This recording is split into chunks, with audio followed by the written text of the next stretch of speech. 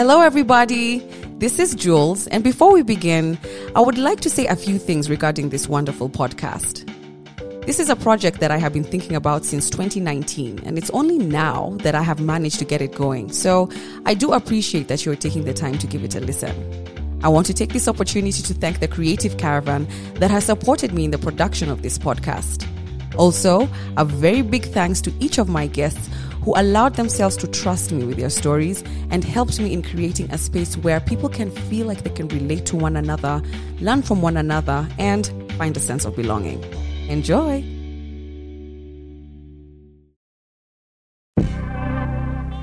Welcome to So This Is Love, a podcast about love, the loss of love, heartbreak, and the meeting of self. We share stories on how the relationships we once had teach us about who we are and define who we become. And maybe through these stories, we can answer that age-old question. Is it better to have loved and lost than never to have loved at all? So, this is love.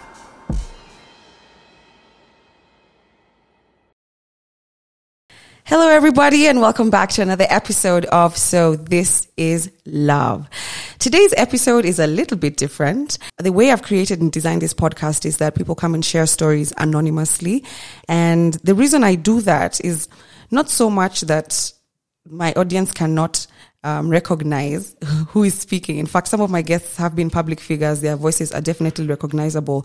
But the main reason I do that is because I get people who want to share stories, but they feel like the stories are so personal, they're quite sensitive, and they're not confident to speak in their own name. So that anonymity gives them kind of like some sort of protection, and it gives them an ability to share without reservation.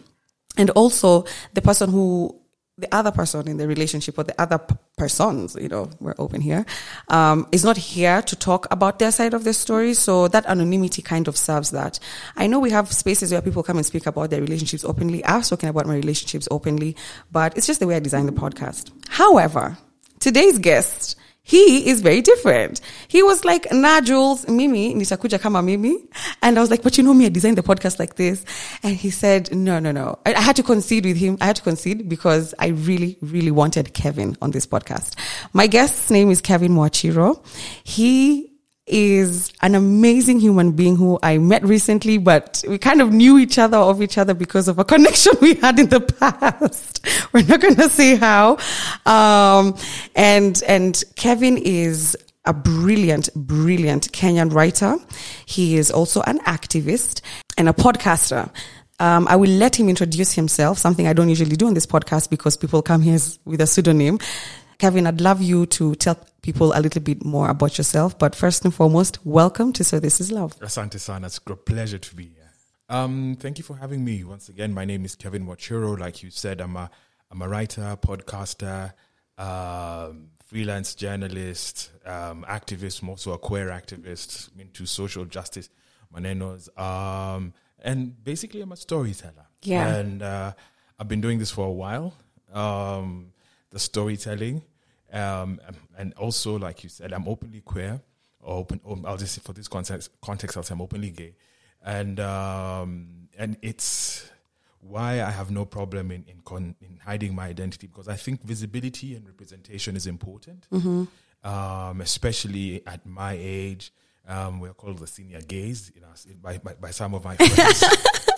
You look very young, by the way. You told me your age. You told me your age the other day, and I'm sitting across you before we started the podcast. I'm like, how is he that age? Like, you're a good-looking guy. You've taken care of yourself. I think I've always enjoyed looking after my health, and I live pretty healthily. But I think it is important to show people that gay people in Kenya, queer people in Kenya have been around for a while. Thank you. Yeah. And there are people who are older than me, and they were like our forebearers, so to speak, And right now, guys are like, "Where are you guys? This is like, we can't go to the club because we can't hear very well. That music is loud, and I've been in bed by 10. Yeah. And we used to do these things, kitambo. I never thought I'd be saying that, But I think it is important to show people that you, even at my age, as you progress in life, as you can still be true to yourself. Yeah. You know, and I am just grateful that that I have been given this journey of my journey of self-discovery, of self-acceptance started a while back. And I told myself, I'm not going to perform. I'm not going to be something that I am not. And I'll take it with all the punches. And from then on, I learned that freedom comes with a price, but it also makes you fly. Okay. And by the way, guys, Kevin there's this book he just gave me as a gift walking in. I'm telling you, I'm the one who should be gifting him because he's on my set, but he's come with a beautiful gift for me. It's a book called Courage to Share, Queer Activism in Africa. So it's a book that has a collection of stories, queer stories from Africa. It's called Courage to Share, and it's available online. I'm going to leave the link to this book in the show notes of this podcast. So I would really highly recommend that you get this book. Let's support it. Let's see the stories that have been that are on the continent. Yep. Is it about queer relationships or coming out stories? How would you say? Many of them are coming out stories. Yeah. Finding themselves. And the good thing about this book, it's in English and in French. And in French, yes. So I think that's really fantastic because there is a move to have a lot more of the content out in various languages of the continent. I'm passionate about queer Africans. Really, I've been involved in that movement, that activist movement on the continent, and I'm just really, really excited to see that it is vibrant, it is growing, and almost every African country has it has a community without saying, but there is some form of organizing that is taking place that advocates for the rights of queer people. Okay, I'm here for that. So let's get into the juice. Why the people are here. Kevin will be here to talk about a relationship, a very defining relationship in his life. I told him to pick any story, but it has to be a story or an experience that had a lot of, I don't want to say character development because that word has been taken out of context, but it's essentially that character development. And he's going to be telling us about a relationship that he had with a man who is also openly gay called Carlos. And Kevin, I'd like you to take us to the beginning. It all began at a Pan-African queer conference in Southern Africa, in Botswana, actually. And then I think it was a second or third day, I was walking from the conference venue to where we were having lunch. And this guy, I was with another colleague who introduced me to Carlos, and he got up and he's just slightly taller than me. I think he's 5'11", 6 foot tall. Beautiful. He was wearing like MC Hammer pants. I don't know, like Jaipur pants. He had beautiful loop earrings. He had in Swahili, I would call it a mwanya, the gap. And me, that thing just, wow. Me too. I even wanted the gap myself. There's a time I went to the dentist. I was like, can you like drill down here? I mean, I just think it's such a beautiful, only Africans or black people have the mwanya, Oh. Yeah. I just thought it was like, wow. And I mean, he chocolate colored skin. I'm like, brother. And he was also wearing a fedora. So he's very eccentric in the way he dresses. Like, wow. And when I saw him, I was like, this guy looks really nice. And this was a conference, so I was slightly ratchet, I must confess. So we didn't say, I went for lunch with other people. It was only maybe later on as the conference progressed, our paths started crossing. We'd see one another, and then at one time we'd have dinner already. We'd like, I'll wait. We're telling Madam, we started inviting each other for dinner with everyone else. Like, one time you're having dinner, I'll finish my session. Can we meet after that? And we'd have really engaging conversation. Really, more so about the movement, about sexuality, about queerness on the continent, and what needs to be done. I was fascinated, and even the environment we were in was just full of activists from across the continent. For me, spaces like that energize me because you're able to see this could be possible. We were an African country. We were queer. We were discussing our lives. People, of course, apart from discussing activism, were being ratchet, left, right, and center. There was a sense of utter freedom there, and it was beautiful. So me, I'm like, hey, these 3 days, brother. Yeah. So I sort of started making sure he was around my space. So I was around his space quite a bit. And then on the second last night, I think we had dinner together. We made out in the lift, you know. And then we were like, man, really feeling this guy. Yeah. That was more so sexually, to be honest. And then the second last night before we went, I'm like, this guy's not leaving this country before us guys actually get together. And we did. You know, it was a beautiful night. He's African, right? Yes. Because you said Pan-African conference. Yeah. He's African. He was from Côte d'Ivoire. Okay. Yeah. So it was a really beautiful evening, really, and I just loved his company. He was muscular. I like guys who are athletically built, you know, muscle in the right places. It was beautiful. After that conference, we just went our separate ways. We became Facebook friends. But it was just that. I think it was only until 6 months later that he just reached out saying, heck, enjoyed meeting you at that meeting, at that conference. It'd be nice just to continue just chatting. I sort of feel you. I'm like, oh yeah, you know, I'm also feeling you. He was one of the guys like, I'm feeling you quite a bit. So we just became online friends and we started just talking to one another a lot more often on WhatsApp. There's one time there was a meeting in Ethiopia. I contemplated like, I can just come. I have miles on Ethiopian Airlines. I can come and just be with you. It's like, no, don't worry. We'll meet eventually. Mm-hmm. And then we met that year in June. I happened to be in New York. He happened to be in New York. And we met at Pride. You know, like, I'm going to be in New York. And it for those who don't know, what is Pride? I've always wanted to actually ask what the experience is like. Is this the Pride March? This is the Pride March. This is a celebration of what happened at the Stonewall Bar in New York, where I can't remember her name. Forgive me. Trans women stood up against the harassment from the New York State Department. You know, Marsha P. Johnson. You know, the police kept on going to Stonewall to harass them. You know, they'd extort them. But this one night they said no more, and they fought back. And that's where the movement work in America is said to have begun. So I think when we were there, it was either 30 or 40 years of the anniversary since that night. So it was a big thing.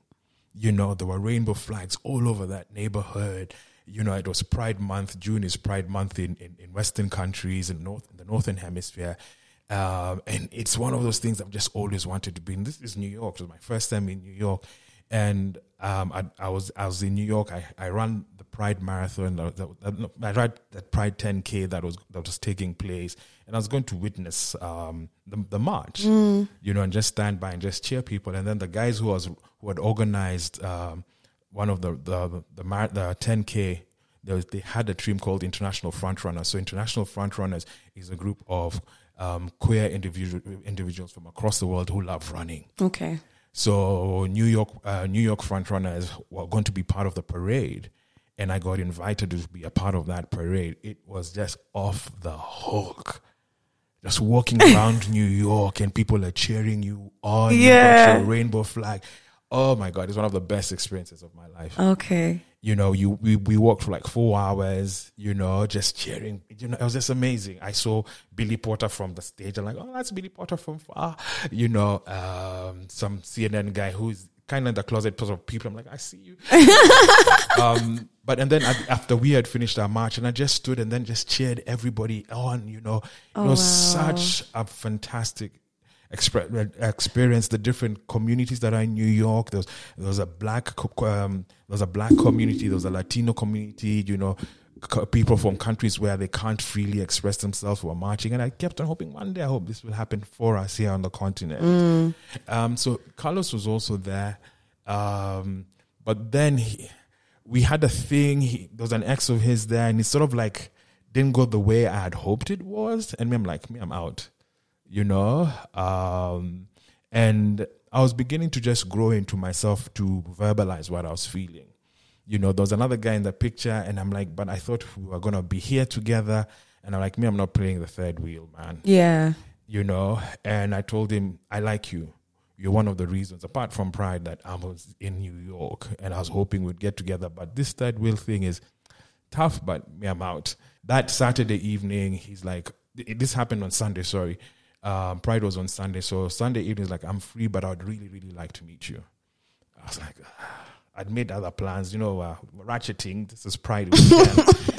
At that time, like, man, told this other person that I can't make it. And I was honest, I'm like, there's someone who I also wanted to come and see. They're available, and I'm actually choosing them over you. I had this person, but I didn't want to lie to this other person. I didn't think they deserved that. Spent that evening with Carlos, and then he went off back to wherever he was coming from, and I went on with my holiday. Then we started talking. We just started talking over the phone. We'd have 2-3 hour conversations, really good conversations, and I'd really look forward to that. It was lovely, and the attraction was we were the same age. Then I think we were both in our late 40s. We were both openly gay. We were both activists. We were both passionate about the movement work. We were both readers. We loved reading. There was some element of believing in traditional, of being in that healing space. That spirit was spiritual without being religious. We're in that space, he looked after himself. I looked after myself. It ticked so many boxes. Mm-hmm. It ticked so many boxes. If there's a line up there with comments, additional comments, you could put additional comments there. But I had to come to Kenya. It was a distance relationship. Then fortunately, he managed to come to Kenya in November there's a conference called ICPD that was taking place in Nairobi. So I came up for that from Kilifi. I live in Kilifi. So I came up for that. So we had at least 4 days together in Nairobi, and it was lovely. Took him to Tigoni, to the tea plantations. He'd never seen that, and we spent a night in Tigoni. It was really nice. And then while we're at it, it's like, why don't you come to Cote d'Ivoire for my birthday and Christmas and New Year and spend time there? I said, yes. And it was weird. When I was leaving the airport, I'm like, I'm going to a country I've never been to for a Jama. I'm not going for work. Yeah. Usually it's work trips. They're like, no. So this is a little bit different. It's like not in character with you. It's just yeah. And then my family like, so it's a work trip. I'm like, no, I'm going to see someone I like. And it was me just being very like, I didn't want to hide it, And I was sitting on the plane like, okay, well, you've pandered and you read things like this in stories, But I'm like, yeah, I'm going to see this guy I like, And I was in Cote d'Ivoire for almost 3.5 weeks. Mm-hmm. And it was lovely. It was really nice. It was, and we both love food. We realized we both love food. So, and Ivorian food is delicious. It was going to restaurants, nice restaurants there, or markets, or they call them marquees, and eating Ivorian food and eating it, to be able to eat with your hands, and we were both eating with our hands. We were both very grounded. And then him also introducing me to his family. They're not a very well-off family, but going to a high-density neighborhood, and him showing me his true, what I would say then was his true self. I met his mom, I met his siblings, and I took a gift for the mom, and I'm like, what are you doing? Like, this is a guy you hardly know, but I'm like, you've taken a gift for their moms. I'm like, I'm a Mamiro kid. Yeah. Huwezi kwenda mikono mitupu, So I took gifts for the mom. And for me, it was, and I got to see him. And I think I was the first boyfriend the family had met. Okay. So his friends were like, oh, yeah, this is Kevin. And my French is very limited, but I didn't feel out of place, Sana. So I was there for his birthday. We're there for New Year's. We're there for Christmas, for New Year's. And we'd go and hang out with my mom. She passed on. But it was nice just being included in that family. And like, oh, wow, this is what it's like to have a mother-in-law. I mean, it wasn't the first time, but I think that thing of having a Miro extension of a family, Miro, black in-laws. I'm like, this is what it could be. Meeting his niece, and they call me Tonton Kevin, Uncle Kevin. Her name was Ketura, lovely girl. It felt that, and we'd just hang out. She'd take me to places around Abidjan. We'd go to the shops together. It was just really cool. It was really, really nice. And then COVID happened, and then we didn't see one another for like 11 months. And then he came to Kenya, spent 6 weeks here. It was really nice having him around. And then I think the work started when he left. I noticed that there was an element of me that would disappear when I'm around him, and I started telling myself, Kevo, don't disappear. Also, make yourself known in this relationship. Make your needs known in this relationship. I'm the kind of guy who will just give kabisa, where my needs are secondary. And something just told me, this is not right, mate. You just need to make sure that your needs are as important as theirs, and make your needs known. Don't be, if this is what you want to do, let's do it. Not that it was always like that, but I was ceding. People say maybe ceding your power. I was ceding my power quite a bit. So we went through another spell where we didn't see one another for a number of months. The communication wasn't great.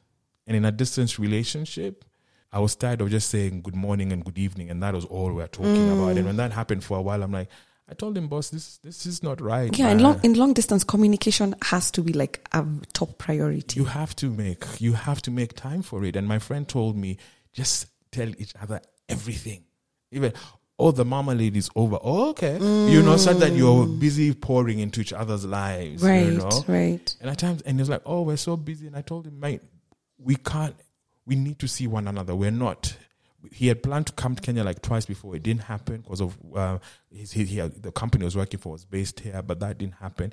And we just have to make a concerted effort to put our own monies into this relationship so that either I come to you or you come to me. So when an opportunity came, some job came, told him, Sawa, I'm booking my ticket. I'm coming over to Cote d'Ivoire. No, when I told him I was going to Cote d'Ivoire, I could sense from afar that he wasn't quite enthused, because he kept on asking, when are you coming? When are your dates? I'm like, I've sent you everything. You have my printouts of this, blah, blah, blah. Why do you keep asking me for this? Check,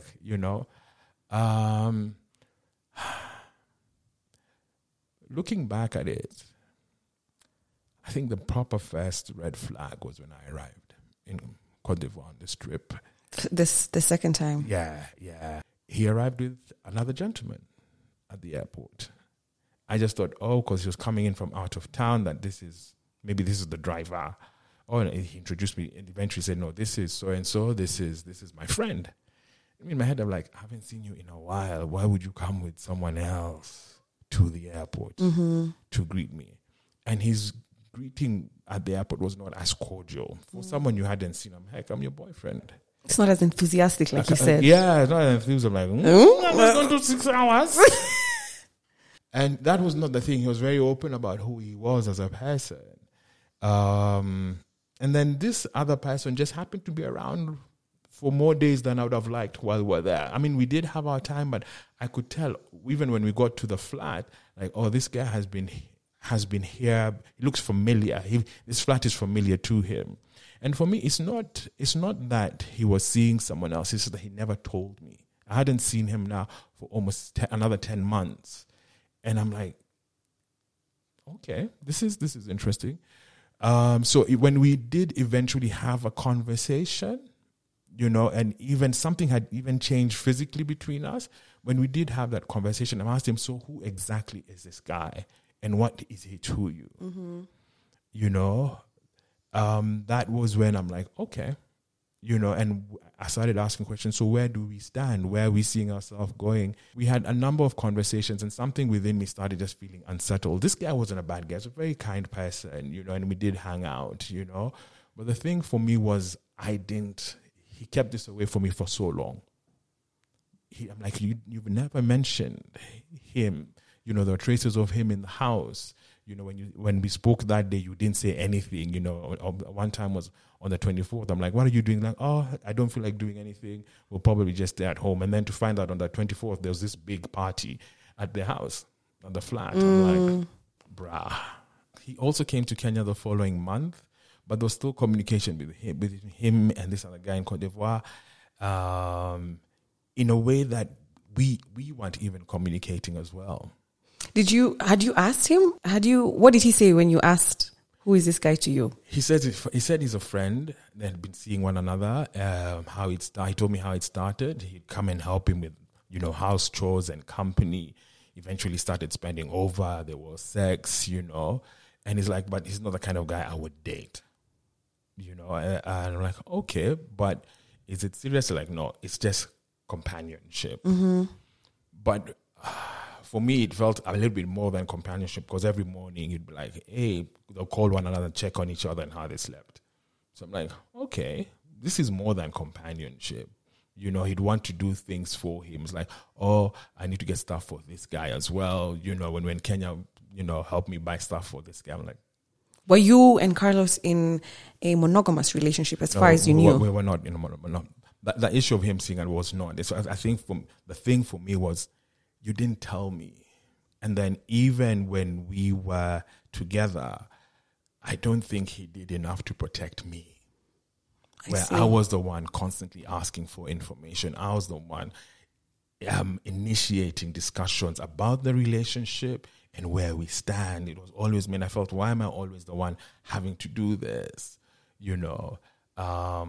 Even when we came to Kenya and we did have a conversation, I remember the day before he left, I told him, I'm feeling a certain way. You're going back to Cote d'Ivoire. You're going back to this guy. I'm left here in Kilifi with nothing. It's like, no, you're overthinking this. You're still priority. If there's anything you need, you'll be number one. But it just didn't. It didn't feel enough. It didn't feel enough. So he left. And during the time that he left, I just started replaying conversations, thinking about how I'd been treated. And I remember I'd gone to a place in Malindi just to think. And Jules, I won't cheat you, when it just, something just hit me like a thud. And I was telling my friends, this is what happened. One of my girlfriends, I think from the moment I told her about the airport story, she like stop and just said, this guy is not good for you. I don't want to know anything else, but this guy is not good for you. Because she's like, I have been in such a situation, Kevin. And I'm like, not Carlos. So I remember I was walking along the beach just reflecting, and I felt like someone punched me and I just keeled over because like, what the hell have I been doing? What has happened to me? And from then on, I knew I just needed to get out. It took a while. I just knew I needed to get out. Were you in love with him? Yes. Terribly. Guys knew how much I loved him. I didn't hide it. One of those relationships you post online and everything. Because I was happy, and I'd been in. This was the first time. Well, not first time. I was happy. This was a queer African couple. Yeah. There was that, and I'd like to believe we were both happy. And I did love him, Kabisa. The thing with me, I love 110%. And I'd hoped we'd have gone far, as a couple. So I decided just really thinking, doing a lot of meditation at that time and just asking myself, is this how you want to be loved, Kevo? And I'm like, nah, fam, and then eventually I called it off. And how did he take that? Not very well. Not very well, because I didn't think he saw it coming. Okay. I think he was happy with the status quo, and I think he thought I was going to oblige him. Saying, yeah, because I remember one time I asked him, so what do we call this? He said, I like the way it's a friendship relationship. And I'm like, what the hell is There's friendship benefits. Yeah. And then I remember this. I remember he's like, I've been in 2 long-term relationships. I like the way this one is right now. And I'm like, I think that should have been a big thing for me. Like, okay. Do I? And then having been away for so long, and I'm like, you want to go through another year of us not knowing when we are going to meet one another and not planning. And I'm like, I don't want that. It's tough. It's tough. Yeah. It would take a lot from me to commit to a long distance relationship, because I've been in a long distance relationship when I was much younger, and we loved each other, but it's not just love. There's work. The work that you need to do in a long distance relationship is double what you need to do in a regular relationship. And if you're somebody who is not an effective communicator, forget about it. 2021 was a difficult year. A difficult year for both of us in terms of there was a lot of loss on both our sides. And we lost people who were very dear to us. And it was difficult not being able to support him. And I'd like to think also on the other side, you know, it's hard going through grief and the person you care for is not near you. And you can't be near them when they're also going through grief. I really wanted to be there for him when they lost their mom. I just really, and I'd met her. I would have gone, if I had the chooms, I would have been on the next flight out and just be there for him, you know. But the universe sort of made it that it wasn't possible. But I just really struggled with that. I just really wanted to show up for him. And fast forward to now, when I called it off, and he was taken aback. He was taken aback. I don't think he didn't expect it. And I remember that conversation really vividly when I told him my piece. He said good night. He signed off that conversation like it was a Zoom call. Like, okay, thank you very much for your comments. I'll take it in consideration. Yeah, and I'll get back to you. And it ended like that. Wow. I think for me, when his responses during the period, the aftermath, just really colored how I started looking at him. I'm like, oh wow, bro, this is who you really are. This is who you really are, because I took back control of my life. And I remember the thing that happened a few years before. I said, Kevo, don't make yourself disappear. And when I stood up for myself, this was the reaction I was getting. You know, there were a lot of, but you did this, but you did this, but you did this. And I was like, I'd been seeing a healer in Kilifi. And it's like, even as you close your relationship, remember there were good moments. And there were lots of good moments. There was lots of laughter. There were nice memories. And I remember telling him, I thank you for the memories. Thank you for the moments that we had. You know, and I really wish you well. And I really genuinely wished him well. But it was hard letting go. And I was going through a really serious health thing at that time, at the onset of that. I wouldn't lie, I'm also a cancer fighter. Yes. So I just found out that my cancer had relapsed at that time. So all this was happening. Relationship falling apart, cancer coming back, you know. So I was dealing with a lot. And I figured I just wanted to know if I'm going to be with someone, whether they are present, even if they are far, but you sort of need to know this is my person. If there's anything that would happen, he would be the first person I would call and like send a message on WhatsApp or a voice note. I'm like, this is what's happening. But I needed to know whether they were going to be there. Just for the journey ahead. And I figured I can't focus on fighting cancer and worrying about what's happening in Abidjan. Focus, kiddo. I'm just going to focus on fighting cancer and getting better. Yeah. That was the more important thing. And it was that. And from then was a journey of just realizing that there were a number of red flags and I kind of ignored them. I don't know if you've seen those memes. Oh, I saw the red flags, but I thought it was a circus. Or they were for someone else. And I didn't think I was that guy. It's like, something's happening over there. Nice. But it was, they were for me. And I really had to take stock. And some of those red flags, okay. I just want you to say a couple of them. Because there's this one you said where he walked into the airport with somebody else. You know, the reason I ask this is because I question this analogy of red flag. Because even if you see one red flag, it's not enough to leave. It's usually like a cluster of flags, like a bouquet of flags. Then you're like, oh, okay. Because you need to like build a case for yourself, especially when you're at the stage of falling in love and you're still in the honeymoon phase, you're still in the euphoric phase, which can last even up to 2 years. Those red flags, they really change color. They're red, green, purple, pink, green, red. You know what I mean? Because your judgment is just completely consumed with this euphoria of falling in love. I think the red flag, the first one was in New York. Oh, to be terribly honest. Yeah. Because we had pangaed that this is my flight times, and then when I got to New York and I settled down, like I'm calling him, he was kind of umteja. And I'm like, dude, you're the only, apart from my host, you're the only person I know. And then when I called him, he spoke to me in French. I'm like, why are you speaking to me in French? It's Kevin. Only to discover that his ex was also in New York at that time and was also called Kevin. Oh my God. And he didn't tell me that he was also meeting his ex. Oh my God. So when we showed up at the hotel, his ex was there. So I guess niggas ain't shit wherever you're dating them. But, you know, I'm like, okay, fine. Then I'm like, we're not serious about one another. But I'm like, okay, he's here, Sawa, you know. And then, so I'm like, Sawa, this is New York, brother. Even me, I'm a bit of a dish. Yeah. So, and First of all, guys, for those listening, I just want to let you know, Kevin is a really good looking guy. Very good looking guy. Don't even think otherwise. You're a good looking guy, Kevo. I can see you go to the gym. Your traps are here showing. And yes, like you're a good looking guy. So I would not be surprised when you go to New York. It's just like, oh my God, he's African. He has an accent. He's handsome. Oh, hi.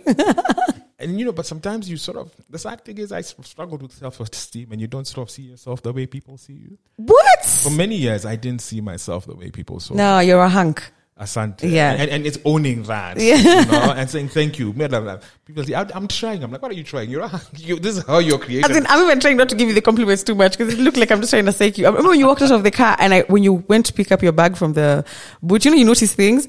And I could tell you go to the gym because your what are they called? Your quads. You go to the gym, don't you? Yeah, you lift heavy weights. I've always had calves. Okay, I even had not the quads, the hamstrings. Hamstrings. Yeah, I was like, hey, this guy goes to. You remind me. You have a bit of a Shivsimani body. So I was like, oh, he goes to the gym. Nice, interesting. I mean, this is something I noted. Thank you. So I just want the audience to know that because I don't want you to look like you're just like somebody who is letting people walk all over you. I don't think that's who you are. Yeah, thank you very much. You know, so I think New York was that first red flag, and Kevin in the initial stages was never really far from that relationship. You know, one time it was consuming my mind too much. And he was never forefront about it. And I remember when he came to Kilifi, there's one time we had a lovely day, and then he was sending me pictures of the day that we'd had. I'm like, but why are you sending me these pictures? And then he sort of deleted them, and then I'm like, oh, hit me! You sent it to the wrong Kevin. Oh God. So I'm like, yeah. And again, you see, it's a flag. It's not a reason to be like, it's over. It's usually the small things. For me, it wasn't like, now, you know, but the late Princess Diana, do you know when she said there were always three of us in that relationship? In the relationship. It felt like that. Oh, and I think in hindsight, sometimes there were always, if it wasn't that boyfriend who I met, it was this other guy. I'm like, oh wow, there were always three of us in this relationship. And then I think the other red flag was at times I think he would put the other person's needs when I was in Cote d'Ivoire before me. Second time round. Yeah. And I'm like, boss, and I remember challenging him. I'm like, and I remember one time when we were having a heated conversation, like, but this is like New York again. And he quickly denied it, like, no. I'm like, because I told him, no, you're doing this again. And he said, no. And it's like, but I told him, like, you didn't tell me, man. You know, and then he conceded and sheepishly did something. And I was like, okay, you're forgiven. Yeah. You know, those were the red flags. I felt along the way, Jules, he didn't protect me. Yeah. And I was left to discover stuff for myself about how long this other gentleman had been around and who, you know, I'm like, offer this information to me. I'm your partner. How do you think you contributed to the breakdown of this relationship? Maybe I could have asked a lot more questions. I would have asked a lot more questions and said, and maybe we should have had that conversation. We could have had that conversation of when you meet someone, can we have that? What happens when you meet someone who you really like? That should have been something we should have discussed prior to that to the fact. You know, so that we know. I'm like, okay, maybe we both left it for chance. Sometimes I'm like, maybe I should have. You see, again, I'm thinking I should have the one who should have initiated, helped draw the boundaries. But I think it takes two to tango. It takes two to tango. I'm not saying I'm a saint. I'm not a saint, but I loved him. I remember one of the messages I told him when I was breaking up, like, I have nothing else to live to. I have nothing more to give you, bruh. I am empty. I'm literally empty. I have poured everything into this relationship. Everything. you've left me with nothing. And I did feel that way. I felt empty, Jules. I'm so sorry. You know, and you know, when you're in someone, you're like, oh, there are no chums, and we're both freelancers, you know, so there's a hustle. If there's this, I'll send you the money, or money flowed easily without even keeping tabs. I'm like, why am I even keeping tabs? You know, I'm like, you don't have to worry. You don't have to worry. When he came here, I was like, oh, I haven't been paid for this. I'm like, that's fine. My money will come by this time, which was fine. I'm like, this money is for the two of us. You want this? We'll do this together. So even we got his chums, you know, with that kind of thing. You do stuff for me, I do stuff for him without keeping tabs. Yeah. But I realized I gave myself kabisa, and I'm still thinking about it. Just like, what did I do to contribute? Maybe just I could have spoken more. You could have stood up for yourself a little bit more. I could have stood up, yeah, and just to say, but this is not how I want to be loved, bruh. This is hurting me. There's a fear we have to stand up for ourselves in relationships because you don't want to upset somebody else because they'll see it like a rebellion. And there were times I didn't, and I think that's why when I told him I'm out, he took that as a personal affront because I stood up for myself. And I don't think him and previous boyfriends were always hanging around because, you know, he is very good looking. And then I don't think like, this guy is cute. And then, but I also had to tell myself, someone told me, but hold on, Kevo, you're also cute. You know, I need to see a picture because you guys must have made a cute couple. We did, you know. One time I'm like, we can't break up. We make nice pictures. Babies. Silly things like that. One thing that for me woke me up was I think in 2021 I got featured in Vogue magazine as one of the top activists. Someone wrote about activists in Africa, and I was featured in Vogue magazine. Congratulations. Asante. I was in Vogue magazine, man. And someone was going to interview me about that, and I was like, oh yeah, but my boyfriend does this. That told me, no, dude, you are in Vogue magazine. Yeah, his time will come. Yeah, and that hit me. I'm like, Kevo, this is your moment, bruh. This is your moment. You are the one in Vogue, not Carlos. Own it. And people start saying, bruh, look at the shit you're doing, man. Own that. People are seeing it. You know, now so quickly say, oh yeah, but there's also, I'm like, no, bruh. Own the fucking shit. You're a writer. You're a podcaster. Own your shit. But I'd so easily put that under, I'd so put that aside, you know. And I remember after that, I went back to therapy briefly, you know, and I remember the therapist saying, don't go hard on yourself. You know, that was one thing, not being hard on myself. It was important, you know. And then I learned that along the way, it was tough to learn. Carlos loved me the way that he thought he could. You know, someone saying and someone who knew the both of us and had seen us like, this guy loved you. But he loved you in the way that he thought he could love you, not the way that you wanted to be loved by him. Yes. And that was hard to understand initially. You know, you wanted 70, I wanted 80%, and he gave you 40. Or even maybe his version of 40 is his version of 100. Kabisa. You know, I feel like even people the reason I asked this question, how did you contribute to the breakdown of the relationship? It's not what you did to make the relationship break up. It's what you contributed, either by omission or by action. So by not standing up for yourself, you contribute to the breakdown because you allowed this person to continue superseding your needs, emotional needs in the relationship. What would you say are some of your biggest takeaways from this relationship that you are going to use in your future relationships and or for your personal development? It sounds cliche, but love yourself. Just love yourself. And I was guilty of not having loved myself. I would not do nice things for myself. Love yourself. Love yourself. Love yourself. You know, even if it's just hugging yourself, looking in the mirror and saying, you are beautiful. I'd stopped looking after Kevo. And it's not just with Carlos, but in so many other relationships, I'd stopped looking out for Kevo. Because I was busy looking out for the other person constantly. And like, no, bro, you need to love yourself. Come back to base. And base was me. Affirming myself, seeing the world, seeing who I am as enough. as beautiful, you know, as a gift to this universe as well. I'd stopped seeing myself, Kabisa. You know, self-love is important, and I've been doing a lot of work this year of affirming myself, of just building myself and being on that journey of healing, where my body's fighting one thing, but I'm also fixing myself, and it's beautiful. It's been a beautiful journey to say, oh my goodness, kid, you are worth it. You're worth it. This is who you are. And I think I've just noticed, Jules, that even as an openly, forgive my queerness, my gayness, and being authentic has just felt a lot more real now, because now I'm being authentic to me as a person.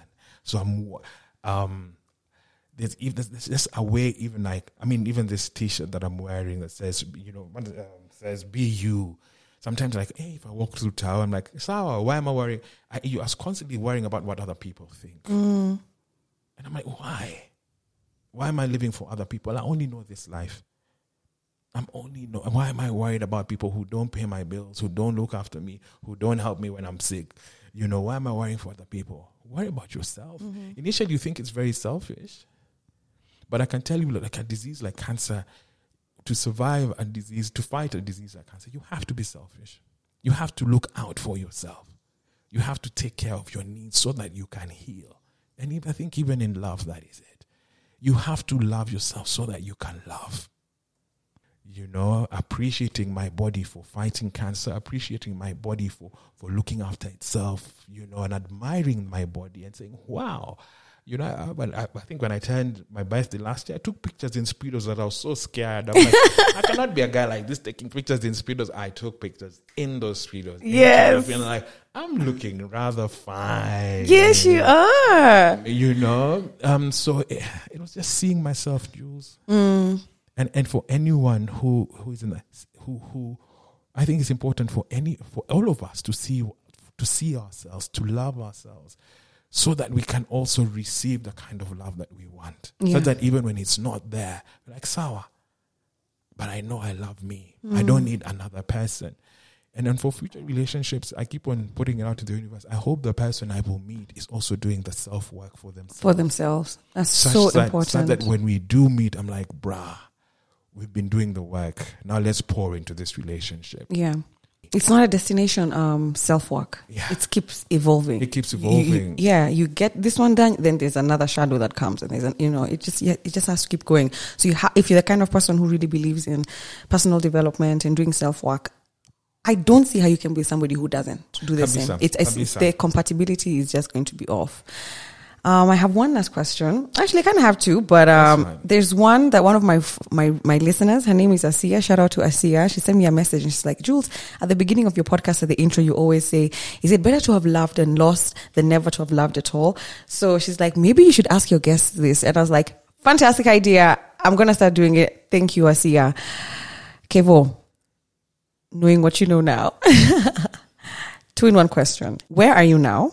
And was it worth it in the sense that is it better to have loved and lost than never to have loved at all? Given that it was very painful. I'm in a better place. My heart is healing. My heart is stronger. My heart is growing. I think that's the thing. My heart is growing. You know, because that's what it is. It's always pumping. It's growing. You know, and our hearts are full of love. You know, having lost a good friend, and that hit a different part of my heart. And I was like, my goodness, the heart is so capable of loving so many people that the pain is not the same pain that I had for my dad when I lost my dad, for my friend Lorna when I lost her. So for me, I'd say my heart is growing. My heart is growing, and it's open. I'm one of those people. I'm like, is open to love. You know. So in response to your next question, love is a beautiful thing. How can you not want to experience that? And I think in experiencing love, don't you also learn about yourself? Mm-hmm. So I think saying not to have loved is, do you know who you are in not to have loved? Do you know would you know how important self-love is? And in knowing what self-love is, you know yourself. I'll say it in Kiswahili, kujijua. And even offering that to another human being. I think that's a beautiful thing. So definitely it is better to have loved. And lost. And love and lost, because there are lessons there. Yeah. And lessons that have helped me grow to make me, and hopefully to make me a better lover to myself, to a better lover to the other person. And like, whoa, I'm not going to show that I'm also evolving, that my heart is growing, as a person I'm growing, my spirit is growing, to become a better human being and to love better. I'm not saying even in my previous relationships I've been a saint. No, to even treat people better, to treat myself better. Mm-hmm. I think that's important. I don't know, part of me feels I just need to reiterate this, that I'm in a better place. You know, I've discovered someone who I had neglected for a very long time. Me. Thank you so much, Kevin, for sharing your story. I don't know, it's touched me on so many levels, especially around the area of self-love. I think self-love is one of those things, is something that's abstract to me. I get it, but then sometimes I don't get it. You know, I'm like, is this a form of self-love? I'm creating a boundary. Is it self-love? Is it selfish? Is it selfish? Is it selfless? So trying to figure out what self-love is, because the way you exercise self-love is different to how I exercise self-love and how the next person in this room. So it's hard to tell somebody this is how you love yourself. You get what I mean? So it's one of those things where it has to be a personal discovery. All right. Thank you so much, Kevin, for sharing with us this amazing, beautiful story. The name of the book that I shared early on in the episode is called Courage to Share. I will leave the link to this book in the show notes of this podcast or on my Instagram page on So This Is Love podcast. Kevin, thank you so much for being here. Thank you for having me. It was a pleasure. And this is part of the healing. I feel I can breathe, kidogo. You've exhaled. Fantastic. If you have liked this episode, please subscribe to this podcast and leave us a review. You can also share this podcast with a friend or two and follow us on our Instagram at SoThisIsLove_podcast. If you would like to be a part of this podcast, you can also reach us via direct message on our Instagram. This is Jules. See you next time.